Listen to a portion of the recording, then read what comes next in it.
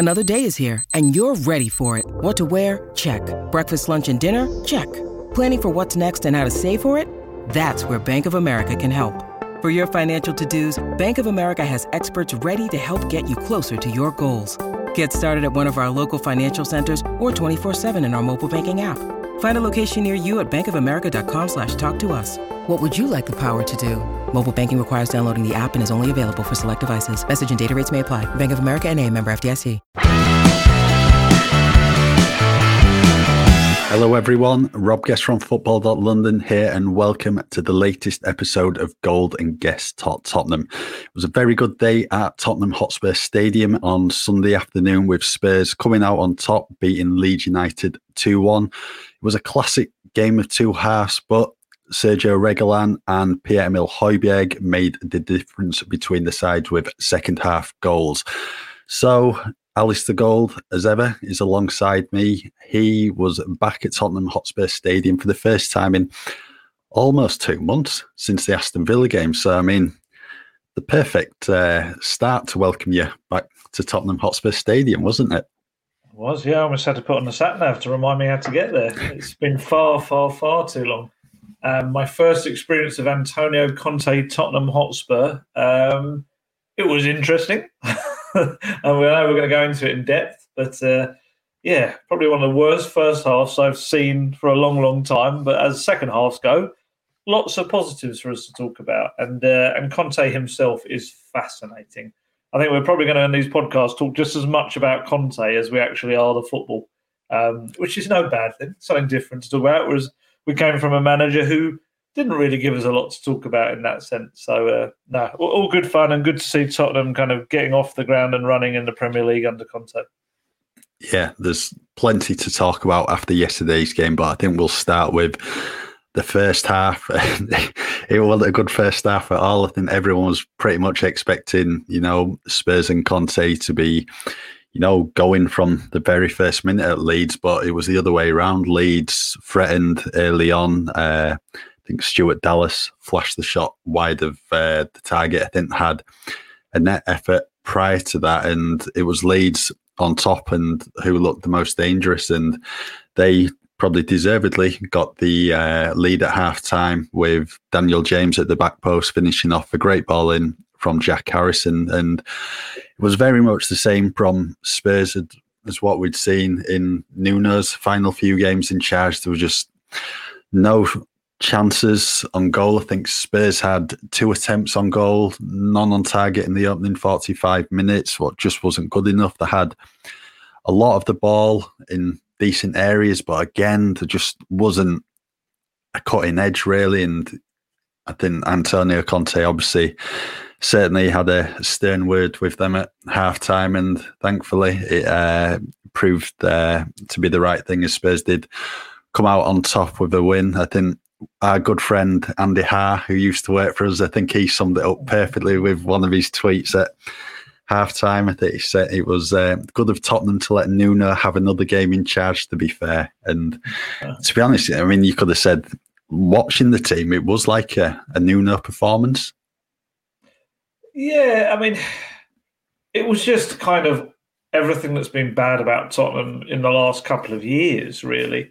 Maybe in stretching back to the final months of the Poch reign, there was elements of all of it. There was elements of the kind of lack of inspiration of the end of the Poch era. There was some of the performances under Mourinho when he used to name 8 defenders in a team and get absolutely slaughtered for it, or defensive players.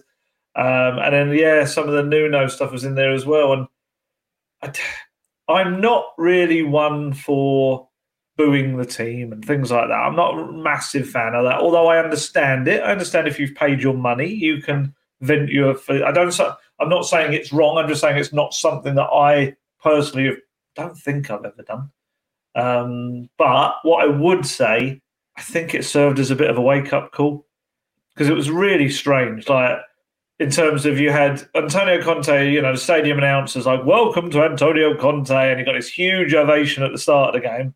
And 45 minutes later, his team were getting booed off the pitch. The honeymoon was well and truly over within 45 minutes. But I do think on this occasion, the booing served its purpose. And I think they went in that dressing room and he probably didn't have too much of a team talk to do. He probably just tactically, he admitted afterwards he tweaked a few things. But I think in terms of the actual thrust of what would have been his team talk about inspiration and passion, all that, he probably just would have said, "Can you hear that? Can you hear what's happening? The fans are just." And he said afterwards to us, he said, they were booing, and I agreed with them. I wasn't happy either with what happened in that first half. And what I would say, and this is something I wrote in my talking points today, and again, this comes across as a bit of quite a slight, I guess, on Nuno Espirito Santo, but it's very difficult to kind of put it any other way. Nuno Espirito Santo had his qualities. He had a lot of qualities. Whatever people made of him, he clearly is a coach who can improve players, and he's done that with a lot of players over the years. What I would say, Tottenham at half-time yesterday needed an Antonio Conte, not a Nuno Espirito Santo. And, and anyone that reads my stuff or listens to me and, on this with you, I'm not someone that ever advocates for people getting sacked, anything like that. I don't like that side of football. But I just felt at half-time, just watching Conte, his presence and everything about him, he's someone that looks to inspire people, isn't he? That's what he does. And he's so infectious, the passion and everything he does. And I think in a game like that, and again, it sounds awful, but unfortunately, I can only say this based on my own interactions with Nuno in press conferences and also us watching him on the sidelines.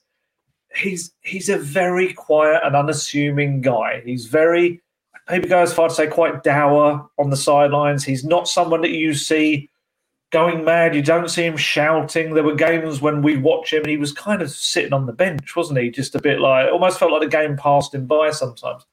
With Conte, it's just the complete opposite. The man does not stop moving. It's like he's been had an electric shock and he's just constantly flying around. And whether that goes for him in the match, constantly shouting to players, tactically telling them exactly what he wants. There was a few times in the first half alone where he brought Harry Kane over and was trying to explain stuff. Son the same. And then obviously we saw the celebrations to the goal. It's quite funny. Højbjerg scored the equaliser. Completely very much like, come on, crack on, let's go. We need to score another goal. Conte's on the sideline like he's won the lottery. He's absolutely pumping his fist and jumping onto his staff. It does. And then we saw him geeing up the crowd, and it's just such a different kind of manager. And, as I wrote earlier, I'm not saying Tottenham needed a cheerleader. They didn't need a cheerleader on the sideline. But to have someone that just has that presence, that aura, that thing that makes you want to play football and be better, as well as being a terrific tactical manager as well, it's huge for Tottenham. And this is where I think they can only improve. Yeah, I think going back onto Conte, what we saw from him yesterday, we've all seen it in the past at Chelsea, at Inter Milan, at Juventus. He's an extremely passionate manager, and that came across yesterday. I think there was an instance that it was in the second half when he was actually running after the fourth official because a call went against Spurs. First half as well, he wasn't happy when Sergio Reguilón had the ball in a really good position. Could have played Emerson in, who was free on the right. He was just running into the area and probably would have got a shot away on goal. Instead, tried the reverse pass to Kane. Emerson was throwing his hands up. Conte practically turned around in disgust and was yelling towards his coaching staff when that happened. He's a manager who he kicks every ball, doesn't he, with the team. He's just so up and down, and it's great to see. And I think that enthusiasm will rub off on the Tottenham players. And the post-match celebrations were great, to be honest. When he was giving high fives to Emerson and Kane, he nearly took their hands off, to be honest. It was literally some of the hugs. Yeah, full force. Their hugs on the players. Yeah, and that was every player on the pitch, and that just showed how much that win meant to all. And hopefully they can just really kick on from here, because they've got a manager now in place who can take Tottenham places. So it's going to be really interesting to see over the coming months. I was going to say, did you see? I've seen the footage after we kind of got back from the match of Bergwijn and Doherty, and they're slightly different reactions.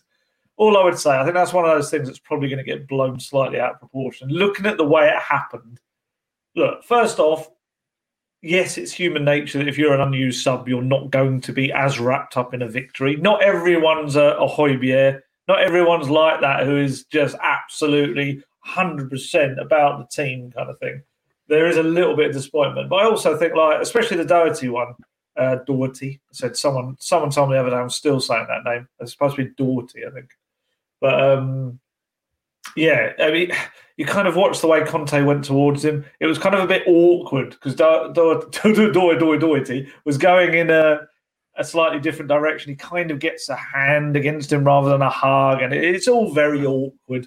I think, I don't think we should probably overanalyze stuff like that. What I would say is just the way he was when he was on that pitch hugging those players, even like watching Hugo Lloris. Hugo Lloris was laughing. Hugo Lloris was like kind of just so re-energized. He was just like, what is happening? This guy is nuts kind of thing, but in a good way.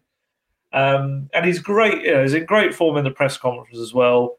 He's really fascinating as a journalist to ask questions of, although we have to be very aware that I think I was third in line to ask the questions in the press conference, and I had about 3 or 4 in my head ready to ask. But in his first answer alone, he talked so long, he actually covered all of the points I was going to ask anyway. So you have to kind of think quite quickly, like, oh, rubbish, I've got to think of another question. So that's going to be fun for us. But no, he's an engaging personality. He really is. He's got that aura. I think I said that after the press conference. You can just feel that in the room at Hotspur Way. So what he's like for those players, the players can't sit there and just kind of coast. They just can't because they know he's there screaming at them.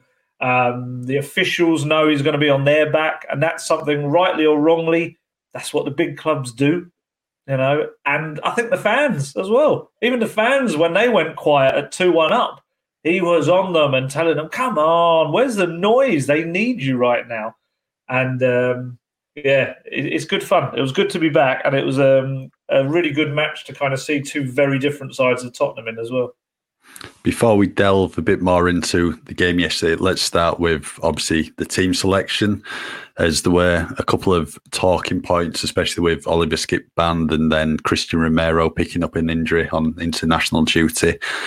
I think from Conte's team selection, what he does show, he does listen to Golden Guest Tottenham, because I did say Japhet Tanganga would be perfect as a right-sided centre-back if they are going to operate again with overlapping centre-backs, what was very much the case. And then the other big talking point was Winky coming in instead of Skippy. Yep, and that meant Tanguy Ndombele was on the bench. I think, I can understand why Tanganga started. I said that in the previous podcast, but I just feel watching the first 45 minutes that Spurs needed an attack-minded midfielder in there, because Højbjerg and Winks were just sitting rather deep, not really having an impact on the game going forward. And, Spurs did struggle, and the stats highlight that. 2 attempts on goal, no shots on target. So I think that's something that Conte will have spotted, and hopefully we will see a bit more of a attack-minded midfield in the coming weeks. But Oliver Skipp will be back for Sunday's game at Burnley, and Conte's got a decision to make. For me, I think Skipp comes back in. I think Winks played well in the second half, a lot better than he was in the first 45 minutes. But that's one thing coaches want, and that's a bit of a selection dilemma, and he's going to have that over the coming weeks. For you then, I mean, I know what you're going to say. Tanguy should have started. Go on. Well, no, all I was going to say is, if Conte clearly does listen to the views of Robert Guest on this podcast, I'd actually say that if he'd listened to my views, I think, although I agreed with the logic behind it and that Tanganga obviously can get up the pitch a little bit more, I actually thought Davinson Sanchez came on and was better. Yeah, I thought he came on really well. I think he's, I know it was only a brief period, but he won everything. Nothing got past Sanchez. He was very, very good. And he's coming off a clean sheet with Colombia as well. I was I've been intrigued to see how Sanchez works under Conte, because I'm one of those who I kind of felt that Sanchez's bad times at Tottenham came when the experienced heads around him weren't really around him, when Vertonghen and Alderweireld were getting injuries and things like that. And I've always felt that there's a player in there, and I've probably maybe supported him when it's annoyed other people that I've kind of backed him. I just feel that with maybe someone like Conte, he could really get the very best Davinson Sanchez out there. So, yeah, I'm interested to see kind of what happens with him. In terms of the midfield, yeah, I thought Winks, I mean, I don't even have to give my opinion, really, because kind of Conte said it exactly himself. He said he felt Winks really struggled first half. He said, but that he wasn't alone. You know, the rest of the team did as well. But second half, I think his exact expression was, you saw his personality come through. And I feel that's fair. Yes, of course, I would have started on Dembele because I still feel Spurs are lacking that creativity through the middle. And I feel we saw Kane having to come deep so many times, or, you know, we're going to come to him in a bit, but even worse, especially the first 45 minutes, Lucas Moura was coming into that position where maybe Tongi would normally receive the ball when you'd see him spin around and lose his man. And unfortunately for Lucas, you know, he was getting the ball in situations where he wasn't able to keep it. You know, whether that's because of the amount of people around him, the Leeds players, or whether it was just poor control, I don't know. But that's the area where Tongi would be receiving the ball. I mean, you know, I suppose we could talk about the midfield right now, really. It's probably a nice segue into it anyway. I think I said to you at one point in the match yesterday, it's like there was no midfield in the first 45 minutes. It was such a weird setup. I can't imagine. Well, I don't know. Conte did kind of almost indicate that he wanted them to be compact and allow Leeds to have the possession because he didn't feel that would suit Leeds, I think was his idea. But what it resulted in is you had Winks and Højbjerg standing on the toes of like Dyer and Tanganga and Davies. And they were, when you got the wing backs also being quite far back and deep, you ended up like with a 7-3 formation. It was the weirdest thing. And what you ended up with was Eric Dyer playing like a quarterback in NFL, just spraying these long balls over the top, which some of them worked. You know, Ben Davies actually had a chance through one of them. But on the whole, it was kind of aimless. And then, like I say, you kept getting that ball to Lucas, which, you know, Lucas should not be there. That's of no use to Tottenham. Lucas coming there with his back to goal to try and get the ball. It doesn't do him any favours.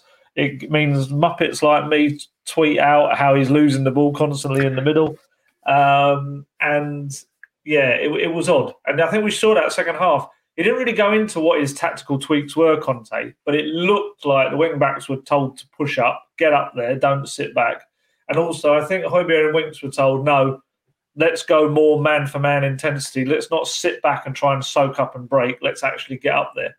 But I think you stick Tongi in there, I do think it links better. But he had that thing, didn't he? He said all that stuff about Tongi when I asked him in the presser before the match. And it very much feels like he doesn't trust him yet. And how many times have we said that about managers? It's, it's mad. Yeah, we've said it a number of times. I think whilst we're on the subject of Tongi, I think it is worth mentioning his warm-up in the second half down the touchline. He was practically walking, wasn't he? He was walking. He was. Yeah. He was just kind of watching the game, just ambling along. And, you know, this isn't to say before, sometimes when we say stuff like this, you'll get Tongi fans, of which I am one. You'll get Tongi fans go, oh, you're victimising him. It's just the running style he has and it's the way he is. And it's like, yeah, but it's not. It's not. It is the way he is. But that doesn't mean that, you know, you watch the warm-up and you see, I think it was Bergwijn and... I think Sanchez were there with him as well. Sanchez. And they were going through the proper warm-up motions. And just Tongi is just walking up and down. And again, this isn't to say he's lazy or anything like that. We were watching him, weren't we, after the game, putting through his paces when they were doing what they do now, which is like the real fitness drills for those who didn't play. And he was among the fastest. And he was up and down and hitting every mark on the reaction test and turning, twisting, speeding, sprinting, all of that.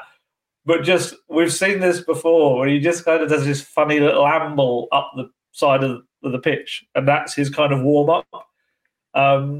But which is funny because he doesn't really get the injuries he used to, so he must be preparing himself properly at some point when he comes on. But yeah, not in that moment. It was weird.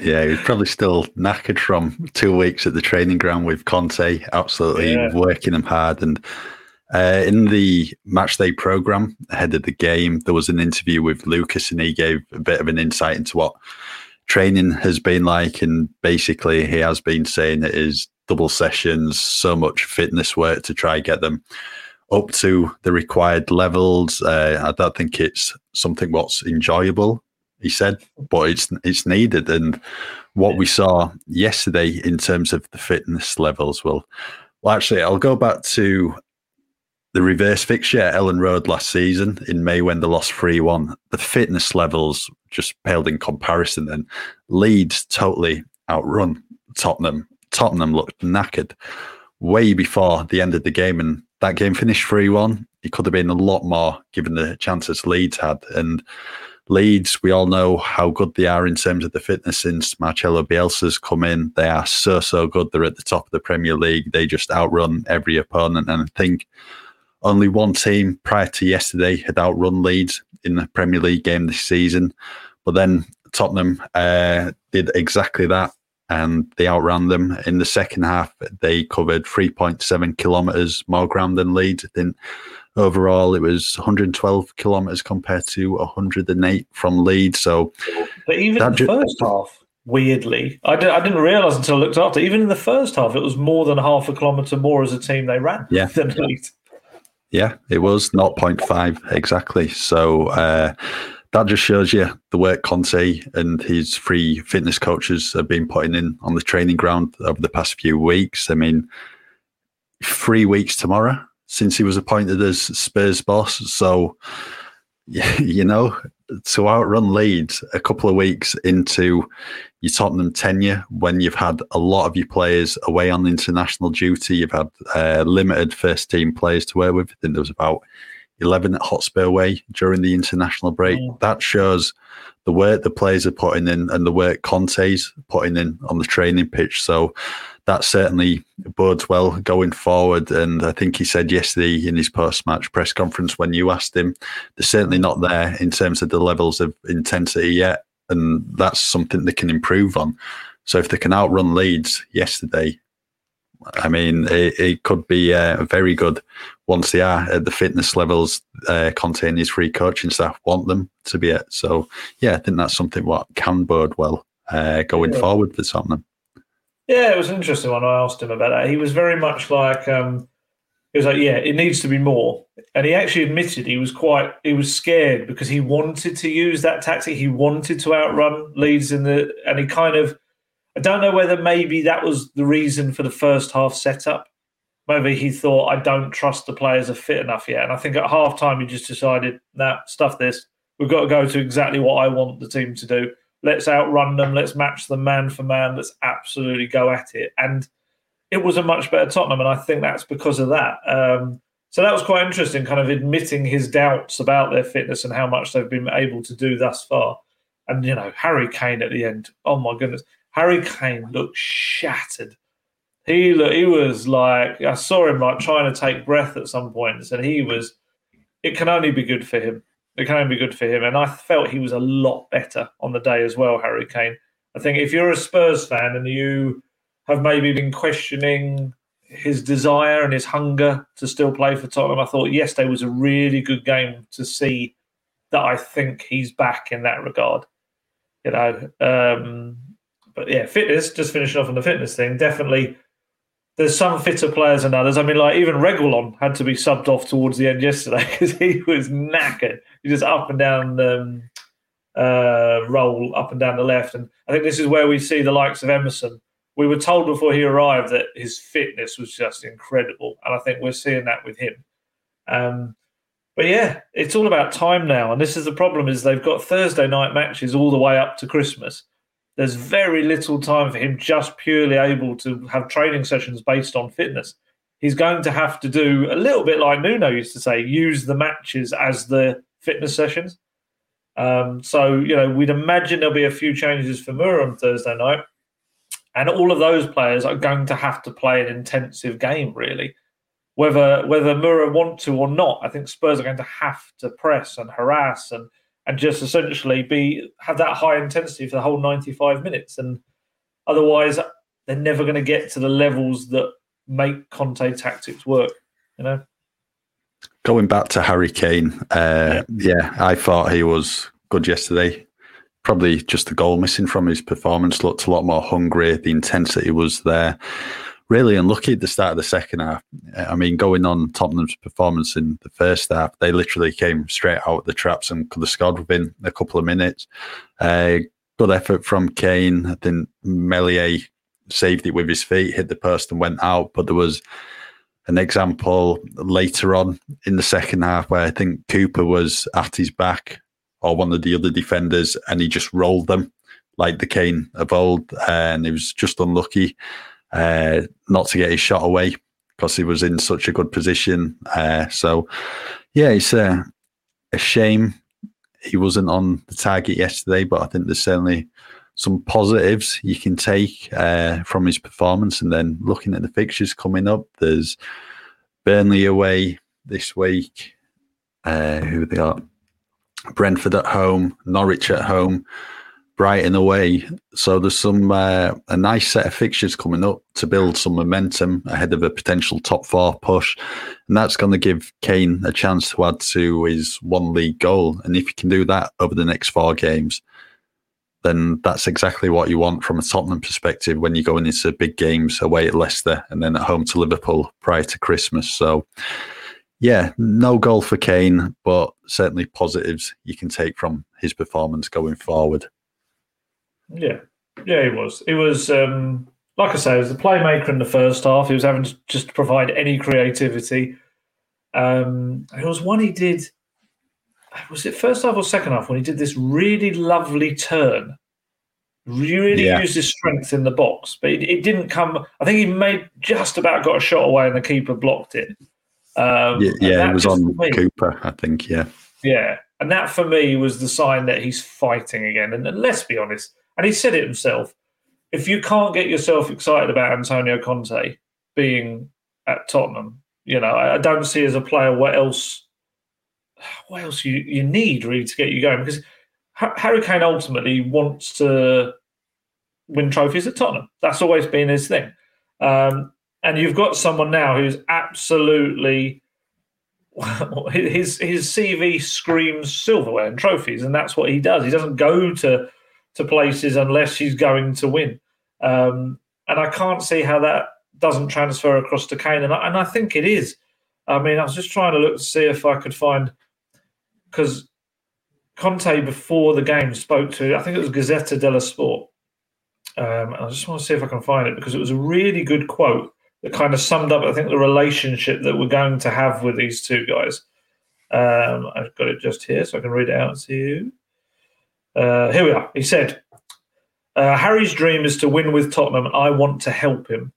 He's a top player. If you tell him something, just a minute later, he does it. He has talent, quality. He knows the game and how to score. He's smart. I've seen few like Harry Kane. See, that is a manager who adores the player that he's working with. He will be a player who I think eventually, if not now, will adore the manager he's working with. He will work him hard. But everything I've always heard from people around Harry Kane is that Harry Kane likes to be pushed fitness-wise. It's almost when he isn't, that's when maybe, I don't know, maybe falls into certain ways. I don't know. He's always been one of those guys that's kind of looked after himself. But I think it's very difficult to say that the Harry Kane we've seen in the last 12 months is as super fit as he was, so let's say under Poch. And if Conte can get him back to where he was, and the hunger does appear to seem to be there, and, Spurs could easily win silverware this year. And this is with full knowledge of what Tottenham Hotspur have always been like. But you look at those competitions, the quarterfinals of the Carabao Cup, the Europa Conference League, the road to Tirana, as you would call it, is not littered with the most difficult teams in the world, other than a fateful meeting against Roma and Jose Mourinho, which clearly must come at some point. I think in someone like Conte, I think they've got a really good chance to win silverware. And that's what Kane wants. And then next season, maybe the league is the utmost priority. Although I think Conte has little ambitions of sniffing around that fourth spot still this season. He kind of, after the game, was a bit like that. But if he can get Harry Kane back on the road, back where he was, not the road to Tirana, just the road to where he was before, get Son. There were little bursts from Son yesterday as well, just to show that he's starting to find his feet again. We know those two are firing. Tottenham are a completely different outfit. Yeah. They are. I think one person we need to mention as well from yesterday, the return of Ryan Sessegnon on the pitch for Tottenham in the Premier League for the first time since January 2020. I believe it was the home win over Norwich City, the last time he was in league action for Spurs. So really good to see Sess back on the pitch. Made an impact when he came on. Nice header. What led to Son running through on goal, and then they put in a decent cross, what I think was just behind its intended target late on. So I think there's certainly positives you can take from Ryan Sessegnon returning to the pitch, and as well as it was for Reguilon to score his first Tottenham goal, or his second Tottenham goal, if you want to ask Dele Alli and Pierre-Emile Højbjerg, as they were alluding to his cracking own goal against Aston Villa. I think that position might suit Ryan Sessegnon more than it does Reguilon, because Sessegnon's proved in his time at Fulham how good he can be going forward. He can also defend. I think there's always been comparisons with Ashley Cole, and that's where they see his position in the future, moving back to becoming a top quality left back. He's someone with all the attributes who can be a good player for Tottenham, but ever since he's coming through the door back in August 2019, he's just been hampered by injury after injury.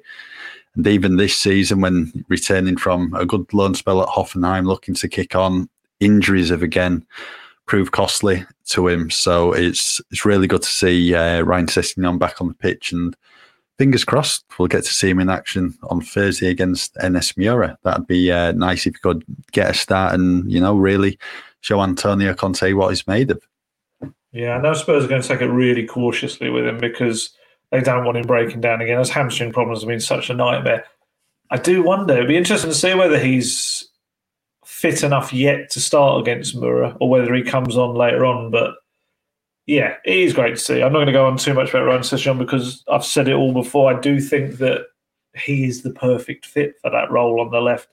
I also think Matt Doherty could be on the other side as well. I mean, if those two get their chances, I think they're really going to push their claims because they're exactly what Conte needs in those roles.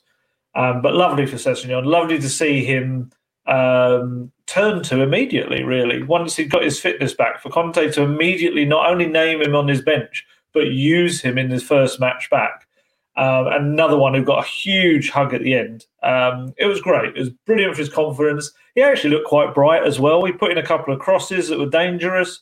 And he got up and down that flank exactly how they wanted him to. I think he won his first header as well in a defensive aspect. It ticked every box he needed. Hopefully, body-wise, he's absolutely fine after it. No little kind of feelings of anything, any twinges in those hamstring or anything. But I think I hope we get to see it. I hope they feel that he's fit enough to maybe get an hour or something against Mura because he needs the games. He needs to work with Conte. And I think hopefully this is the path back for Sessegnon. We'll move away from the game now. I think there's another quite a big talking point to discuss this morning, and that's potentially Mauricio Pochettino to Manchester United. Ole Gunnar Solskjaer was relieved of his duties yesterday following that 4-1 defeat against Watford at the weekend. I think it was always just got to be a matter of time, really, until Solskjaer departed, given some really bad results of late, notably the crushing 5-0 defeat against Liverpool at home, what really did put him in a bit of a precarious position. So Manchester United are now on the lookout for a new manager. I think what they've said at the moment, they're looking for an interim manager towards the end of the season. Well, for me, feels a bit strange, given there's 26 games in the Premier League still to go. I think there's 7 points off the top four so much games over the rest of the season still to play to finish in the top four. I mean, they could still have a good run in the Champions League. So going to be really interesting who actually takes on that job. And reports are today suggesting that Pochettino is open to leaving PSG after just under a year in the job, basically Manchester United making an approach for him. And he's someone who has been heavily linked with the job previously, especially when Jose Mourinho lost his position at Old Trafford, I think, in December 2018. So it might be one of these where Pochettino will go to Old Trafford and become Manchester United manager at some point. I think that's what many expect. It's just a question of when exactly that happens, and could potentially happen now if United want to make a move for him. Do you think he'll end up there, Ali? Oh, man. Before I answer that really difficult question, I just want to very quickly say, only because people will complain, and maybe rightly so, I just want to very quickly give credit to Lucas Moura for the second half. Because probably, I think, in this podcast, we've only mentioned how poor I think he was, along with the rest of the team in the first half. But actually, second half, played a pretty crucial role, really. You know, he set up Kane and Son for early chances in that second half. Obviously, both of them hit the woodwork. He teed up Højbjerg, got the assist for his goal. He won the free kick that Dyer hit against the post and Reguilon smashed home. So, yes, just before the Lucas fans out there say, what are you doing? Because I got a few of those after a tweet saying that he hadn't been particularly great in the first half. Yes, I know he works very hard. And yes, I know he's always offering himself as an option. And that's fantastic. But, you know, that first half, the whole game, I think he had something like 64% pass success, which was less than anyone else on the pitch. And that's the one side of his game he's still got to improve. But there's no taking away from the fact that, yes, he was a big influence on Spurs' improvement in the second half. But yes, back to Poch, who weirdly, there's quite a good link with Lucas, isn't it, when you think about the Champions League final and then dropping him and all that sort of stuff. Poch, I think probably a lot of Spurs fans would be utterly devastated if he were to take over at Man U. I would say as a fit, he's far better fitting Man U than any other club he's constantly linked with, and even the club he's at right now. I think Man U, the whole setup there, the way they want to use their academy, the way they want to build, the fact that he adores Sir Alex Ferguson, they had that very public lunch together and all that sort of stuff. Yes, he clearly is a great fit for Man U, I think. I think they'd have to be patient with him. I don't think he's going to come in there and win them, you know, huge things straight away. I think he needs time. That's how his job works. Yeah, I mean, they've essentially said, haven't they? It's not going to be a now thing. I don't think it'll be something in the summer. I think having an interim manager probably helps Tottenham right now in terms of, I think that keeps United in a state of flux. And, you know, I don't think they probably transformed too much from what they were under Solskjaer. But yes, it'd be a funny one because Spurs clearly wanted Poch to come back the summer just gone. I think Poch wanted to come back, but clearly his position at PSG were never going to let him go, and they kind of extended that option on his contract as well to make sure that it would have been incredibly expensive. PSG don't have to accept any money. They just say, yeah, whatever.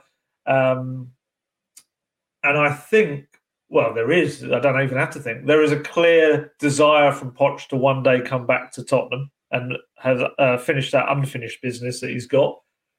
I do wonder whether it might ruin some plans that Tottenham might have. You know, if you were going to be slightly cynical about the way the football world works, you know, we said this before, Antonio Conte, his MO is that he works for about 2 years on the whole at most clubs he's at. Juventus a little bit more. I think it was 3 years at Juventus, wasn't it? I think it was, yeah.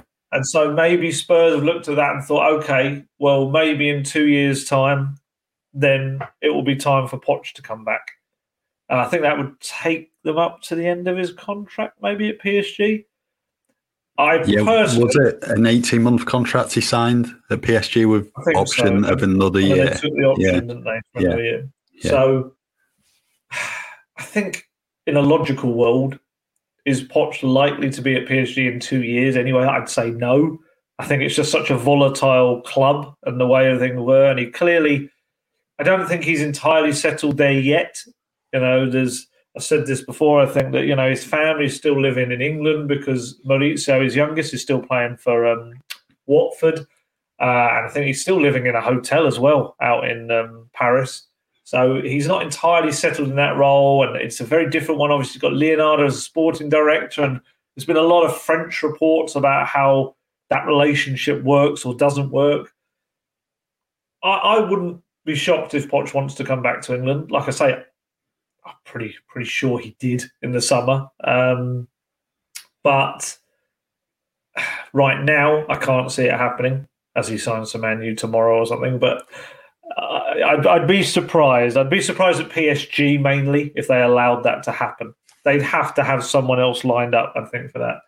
But yes, I think long term he would be very good for Man U, and I think that would be pretty upsetting for a lot of Spurs fans to see him doing what he did, but up the road, quite a long way up the road, up in Manchester. Well, Zidane's been linked with the United job as well, and for me, what probably makes sense to me is Zidane goes to PSG. So I don't think his English is great, is it? So, would that be the ideal appointment at United? Probably not. And then Poch goes to United. I think Poch to United is a good fit. Like you've said, it just falls into place, really, everything they want and what he can offer. So, yeah, that's certainly one everyone from a Tottenham perspective and Manchester United perspective are going to be keeping an eye on over the coming days. I was going to say, isn't there something about Zidane wouldn't ever work for PSG because of his Marseille origins and stuff? I feel that there's something that's been said there at some point. So I don't know whether him to PSG would ever be a goer or not. Again, as he gets appointed by PSG tomorrow. But, I'm sure I remember reading that somewhere. Right. Well, that's one we'll have to keep an eye on as well, see what happens there. So it could be a bit of a managerial merry-go-round.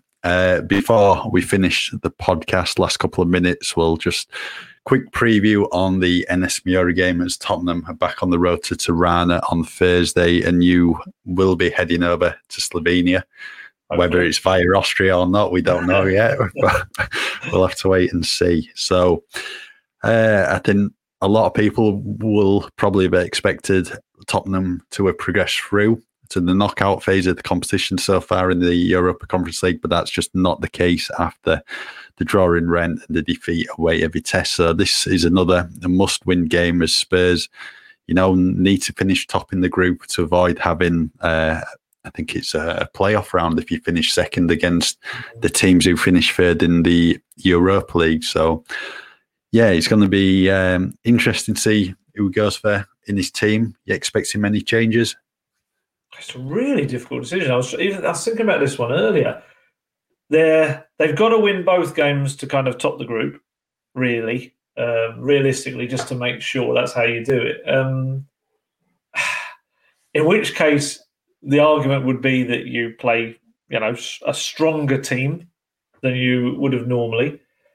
I mean, the other side of it, obviously, is that he's also being very wary of the fitness of his players. Has got to take into account that going to Turf Moor a couple of days after you return from Slovenia is probably one of the most battling games, especially coming after Leeds as well. To go straight into another fight of a match. And Turf Moor is a place where, it's always been tight and tough for Tottenham. There's been a few draws there and stuff. It's maybe different when the Spurs are at home, but at Turf Moor, it is a proper battlefield. And, I don't know which way he's going to go at this point. There's a part of me that thinks the other players need that fitness if he's going to be using them. But then Spurs, I don't want to say, I suppose you have to, the second string team, as it were, they haven't pushed their claims when they've all played as a unit before. If anything, some of Spurs' European problems this season have come because of that second string team, not really doing what they need to do. And obviously, you're unlikely to have, Romero's suspended anyway, so he's definitely not coming back. Don't know whether Lo Celso will be fit. Do you bring Skip straight back into this game? Probably, I'd say. And then, like we say, you've got the likes of Sessegnon and Doherty and Are they fit enough? I suppose Doherty definitely should be. He's been playing international football. He should be fine. Same with Bergwijn and people like that. But it's a risk. It is a risk. It's such a weird scenario now. Do you play the likes of Kane to keep getting his fitness levels up, or are you running him into the ground and risk going the other way? I don't know. I mean, what would you do? A bit of a mixture, to be honest, and I'd have what I wouldn't do is what Nuno did in Vitesse and just take a second 11 and have kids on the bench. I think you need some experience on there, like was the case in the home game when Kane came on and got a hat-trick. I think that's what I do. I'd start Kane again. I think Bergwijn comes in. Probably I'd give Sonny a breather and Lucas, who comes in attack. I don't know. Does it depend on Bryan Gil's fitness, given he's had a recent injury? Yeah, it's just whether he's fit enough to start from the off. Same with Ryan Sessegnon. So, I mean, you could see Dele in an advanced position in the free. Skip for me comes in, Ndombele, Doherty, Rodon, Sanchez as well. I think it's got to be a bit of but I think you can get away with it against Miura. Oh, famous last words. So, I mean, this could come back and bite me. I don't think it will, but Antonio, if you're listening to Robert Guest, let us know this time. For me, it just have to be a bit of a mixture, really. I mean, on paper, and we've said this so many times, on paper, this team is good enough to get a job done. But I think Miura have lost all of the games, have they, so far? Maybe. I think you might be right. Do you play Winks? Do you play Winks and Skip to protect the defence, and with Ndombele ahead of them, or do you just play Ndombele and Skip, which, ironically, against Burnley was dreadful. But then they had one game. Was it against Wolves in the Carabao Cup this season? Yeah, played well together. They were really good together. It actually was completely opposite. So it depends what Conte looks at and what he feels. And I think Ndombele has to start. If Ndombele doesn't start, then it's clearly I don't want to say all's not right behind the scenes, but it's clearly he's got to do a lot more than what he's doing to get Conte's attention. But I'd imagine he would start. This is the kind of game, surely. This is the challenge, isn't it? This is like, come on, Tongi, you're good enough to run this match. I'll put you out there, show me what you got, and then we'll talk about Burnley at the weekend. Yeah, well, after Burnley, it's Brentford at home and then Norwich at home. So you're as well rotating for this Miura game and then going full strength in the others. Premier League's bread and butter at the end of the day, and Spurs can win in Miura anyway if mix things up or not. So I think we'll leave that there for today's latest episode of Golden Guest Talk Tottenham. Hopefully we will be back on Friday to preview the trip to Burnley. What should be fun, should be an interesting game. As ever, thank you for listening in. If you'd like to give us a rating and review on iTunes, that would be fantastic. If not, just keep with us at football.london for all your latest Tottenham news.